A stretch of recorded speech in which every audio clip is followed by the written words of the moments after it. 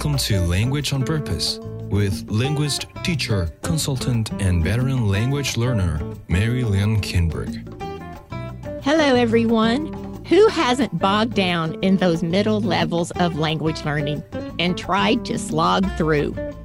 Today's guest describes that plateau and tells us how to get unstuck and move forward. Natalie is the director of the Institute for Cross-Cultural Training at Wheaton College. So awesome to have you here, Natalie. Welcome. Thanks so much, Mary Lynn. I am just really excited to talk about this. Thanks for having me. I think of the Institute as a bastion of training global workers in second language acquisition. How long have you been director there? I've worked globally with language learners for over 14 years. I started with ICCT in 2007. I was a global worker in Asia myself. I came to the States to get my master's in TESOL and then got my PhD so that I could work more with ICCT. So I took over as director since 2017, but it's not just me. It's a whole team of amazing people who know so many things and who love the Father and love global workers. Natalie, in those 14 years, tell us what you've observed about learners hitting that middle plateau. Okay, Mary Lynn, let me start by saying that those types of learners are my favorite to work with. I don't know if you knew that before we talked about me coming on this podcast to talk. So I'm really excited and hopefully we'll have some helpful things and some encouragement to offer.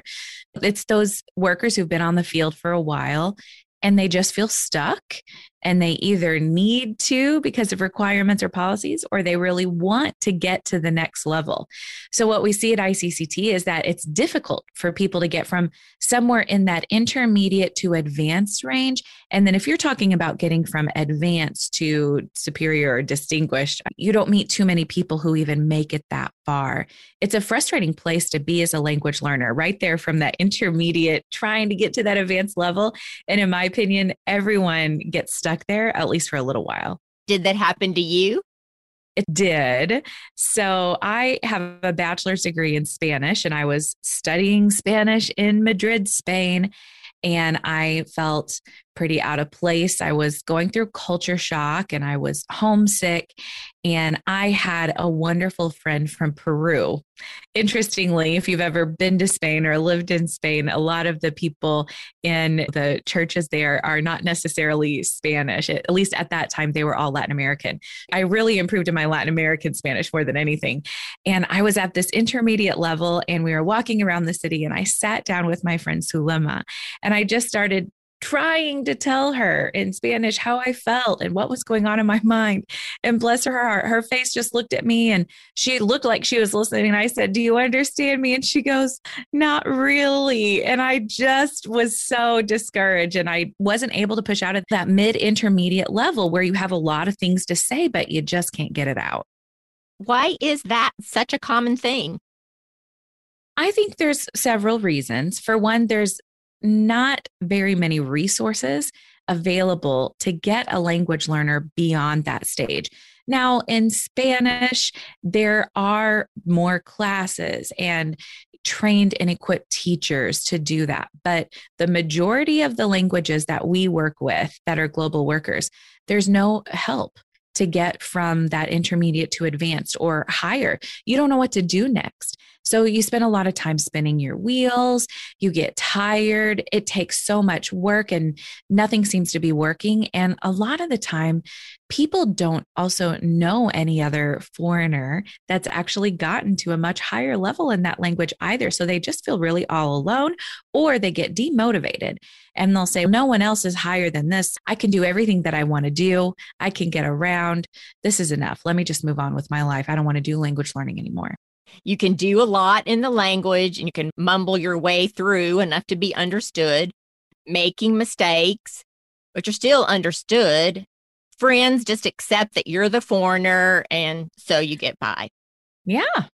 And if I could just inject one more thing here, I think learners don't have a realistic idea of what the trajectory of learning a language is exactly. You hear so much hype out there, fluent in 6 months, for example. Something like that, I think, is one of the worst things that people can hear if they're a language learner. No one becomes whatever they think of as fluent in 6 months. And there's all kinds of ways to describe fluency. And anyway, it's easy to advance in those early phases and you feel good. And you go from knowing nothing to be able to do so many things in the language. But people just don't realize how hard and how long it will take to get to those higher levels. And honestly, the majority don't get there. And I don't blame them for it. This isn't a judgment call. We're not saying anything bad about them. Mary Lynn, I'm sure you've been there as well. We've all been there. So it's very common. I have been there. Natalie will be right back to paint more of this picture.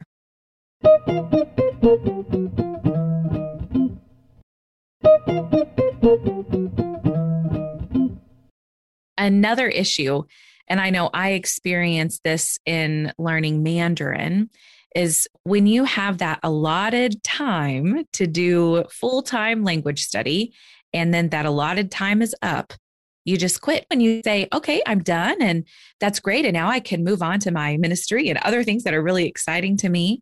And you don't put any more time in because your allotted time, quote unquote, is up. And really, being a language learner, that trajectory continues for a lifetime. It's long term. You're never done with language learning. You told me a story about David in Russia, and I think that story is very relevant here. Yeah, Mary Lynn, I tell his story to almost everyone in the Continuing Learners course. He's the best example I know of somebody who really hit that superior, distinguished level because he never said, I'm done. He was in Russia for 20 years, became the president of a university, did everything in Russian, okay? And he had a PhD in second language acquisition. He knew a lot about language learning. He was actually one of our associate directors of ICCT as well. He did training for other language learners and language coaches. But get this, he met with his language helper until the week they left Russia, 20 years. That is really impressive. Could you address that dynamic now of chomping at the bit to end language learning and get on with the work a learner feels called to do? Oh, that's huge. We look at language learning as a hurdle to jump over, a hoop to jump through so that we can get on with our real job, what we've really come to do. But that mindset hinders us. It means I'll just hurry up and try to get to a place where I can quit this language learning business. I've heard you say that language learning is ministry. Can you drill down into that? Yeah. For me, as a white English speaker using a powerful language, English, okay, coming from a powerful country, the US, for me to humble myself to be the learner and to be the one to cross that bridge of communication and not to expect others to come over to me, that is truly the redemptive work of the good news. That posture is what we're called to do. We need to preach that to each other over and over in our community of language learners. It should be an essential piece of our language ideology. Another factor you've mentioned is the lack of a required assessment of where a learner actually is in the language. Yeah, that's right.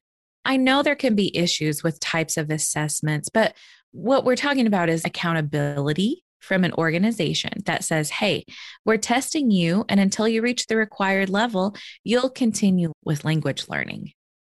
We've been talking about the problem, but what's the solution? Is there a silver bullet? We'll be right back with Natalie.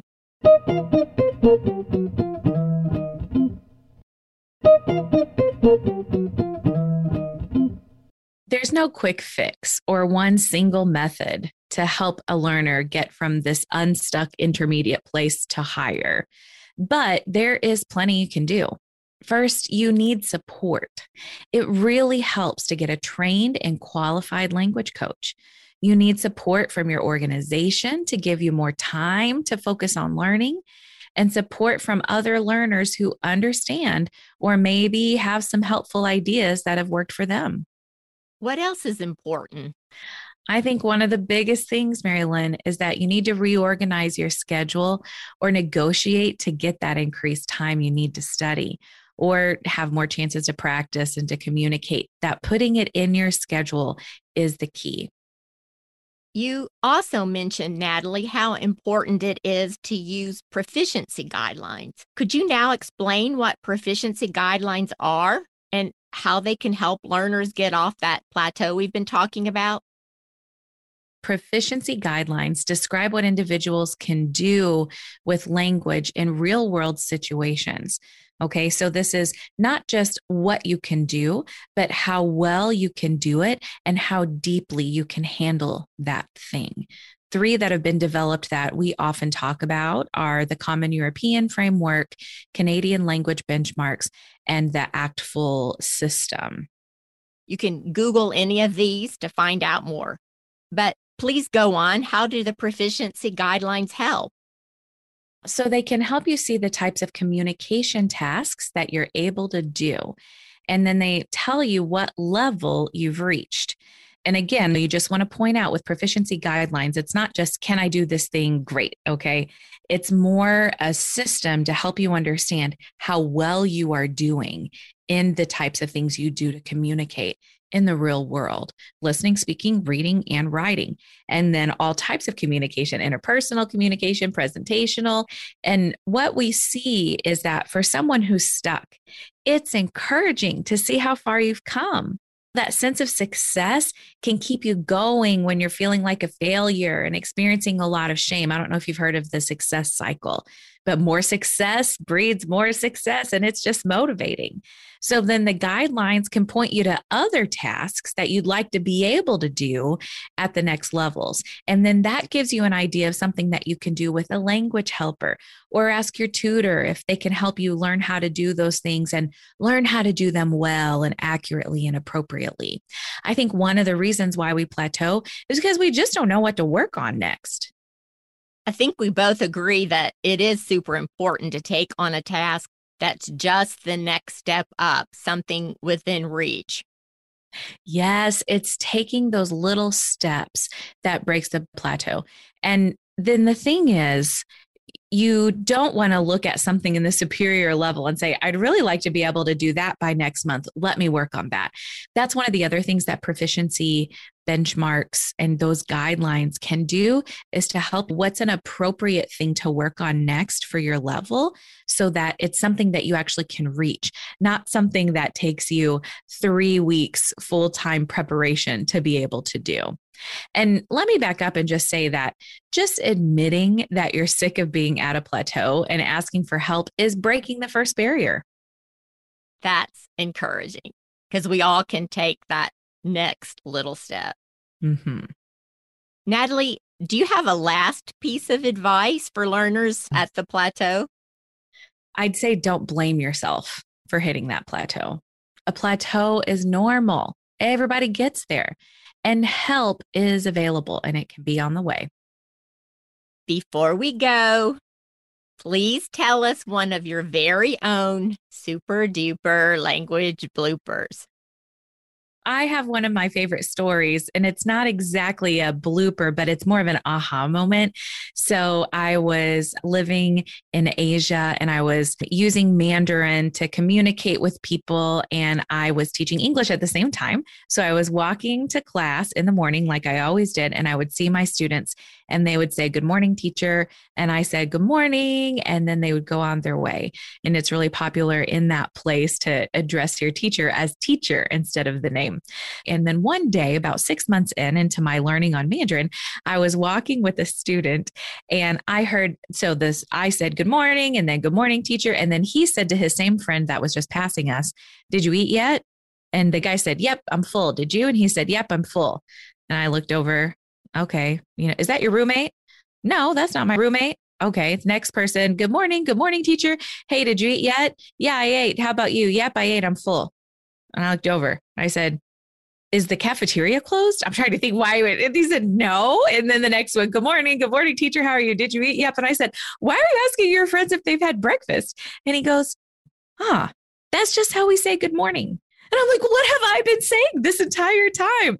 And he stopped in the middle of walking and said, oh, teacher, your Chinese is really good. Your Mandarin's really good. Your pronunciation is so good. But I said, what have I been saying? And he goes, we just don't really say that. And so then that was my aha moment, to learn to ask from people, what do I say in this situation? Instead of, how do I say good morning? It was a really good light bulb moment of pragmatics and sociolinguistics. And so there you go. So you don't do this direct translation thing. No. And that's one of the things that we always emphasize with our learners in our second language acquisition courses with ICCT. Don't ask a helper, how do you say blah, blah, blah, blah, blah, when you give them an English phrase. Instead, ask, how do you do this thing? What do I say in this situation? And you're going to get a lot farther. I have a Latino friend here who is in the process of learning English, and she commented one day, she said, all you guys talk about when you greet each other is the weather. And I started listening to all my conversations that I have on my walk, and I realized I do. We say, oh man, can you believe how cold it is? Or I'm so happy the sun is shining. And I realized that's what we say in an initial greeting with people. Thanks tons for being on the show today. You can contact Natalie at icct@wheaton.edu and check out all the online courses offered at the Institute for Cross-Cultural Training, specifically the second language acquisition course for continuing learners that addresses the plateau we've been discussing. So again, you can go to icct@wheaton, WHEATON.edu. Thanks, Marilyn. We have these SLA courses for continuing learners. We also do courses for people that are just getting started, maybe are pre-field or really soon on field. We offer ongoing language coaching. If you've taken one of our SLA courses, we offer language coach training courses. If you're interested in becoming a language coach or you are a language coach and trying to help others, we really recommend that you take those courses. Love for you to check out what we have offered at our ministry so that we can help you. I really appreciate the opportunity to talk with you on this podcast.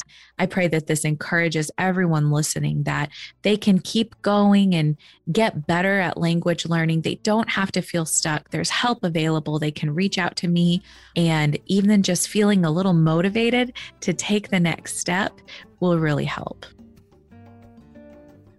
Thank you for getting all those learners that you've helped off the plateau. So glad you've all joined us today. You can listen on Apple Podcasts, Spotify, Stitcher, and Google, or at our webpage, languageonpurpose.org. Hit that subscribe button and you won't miss an episode. See you next time.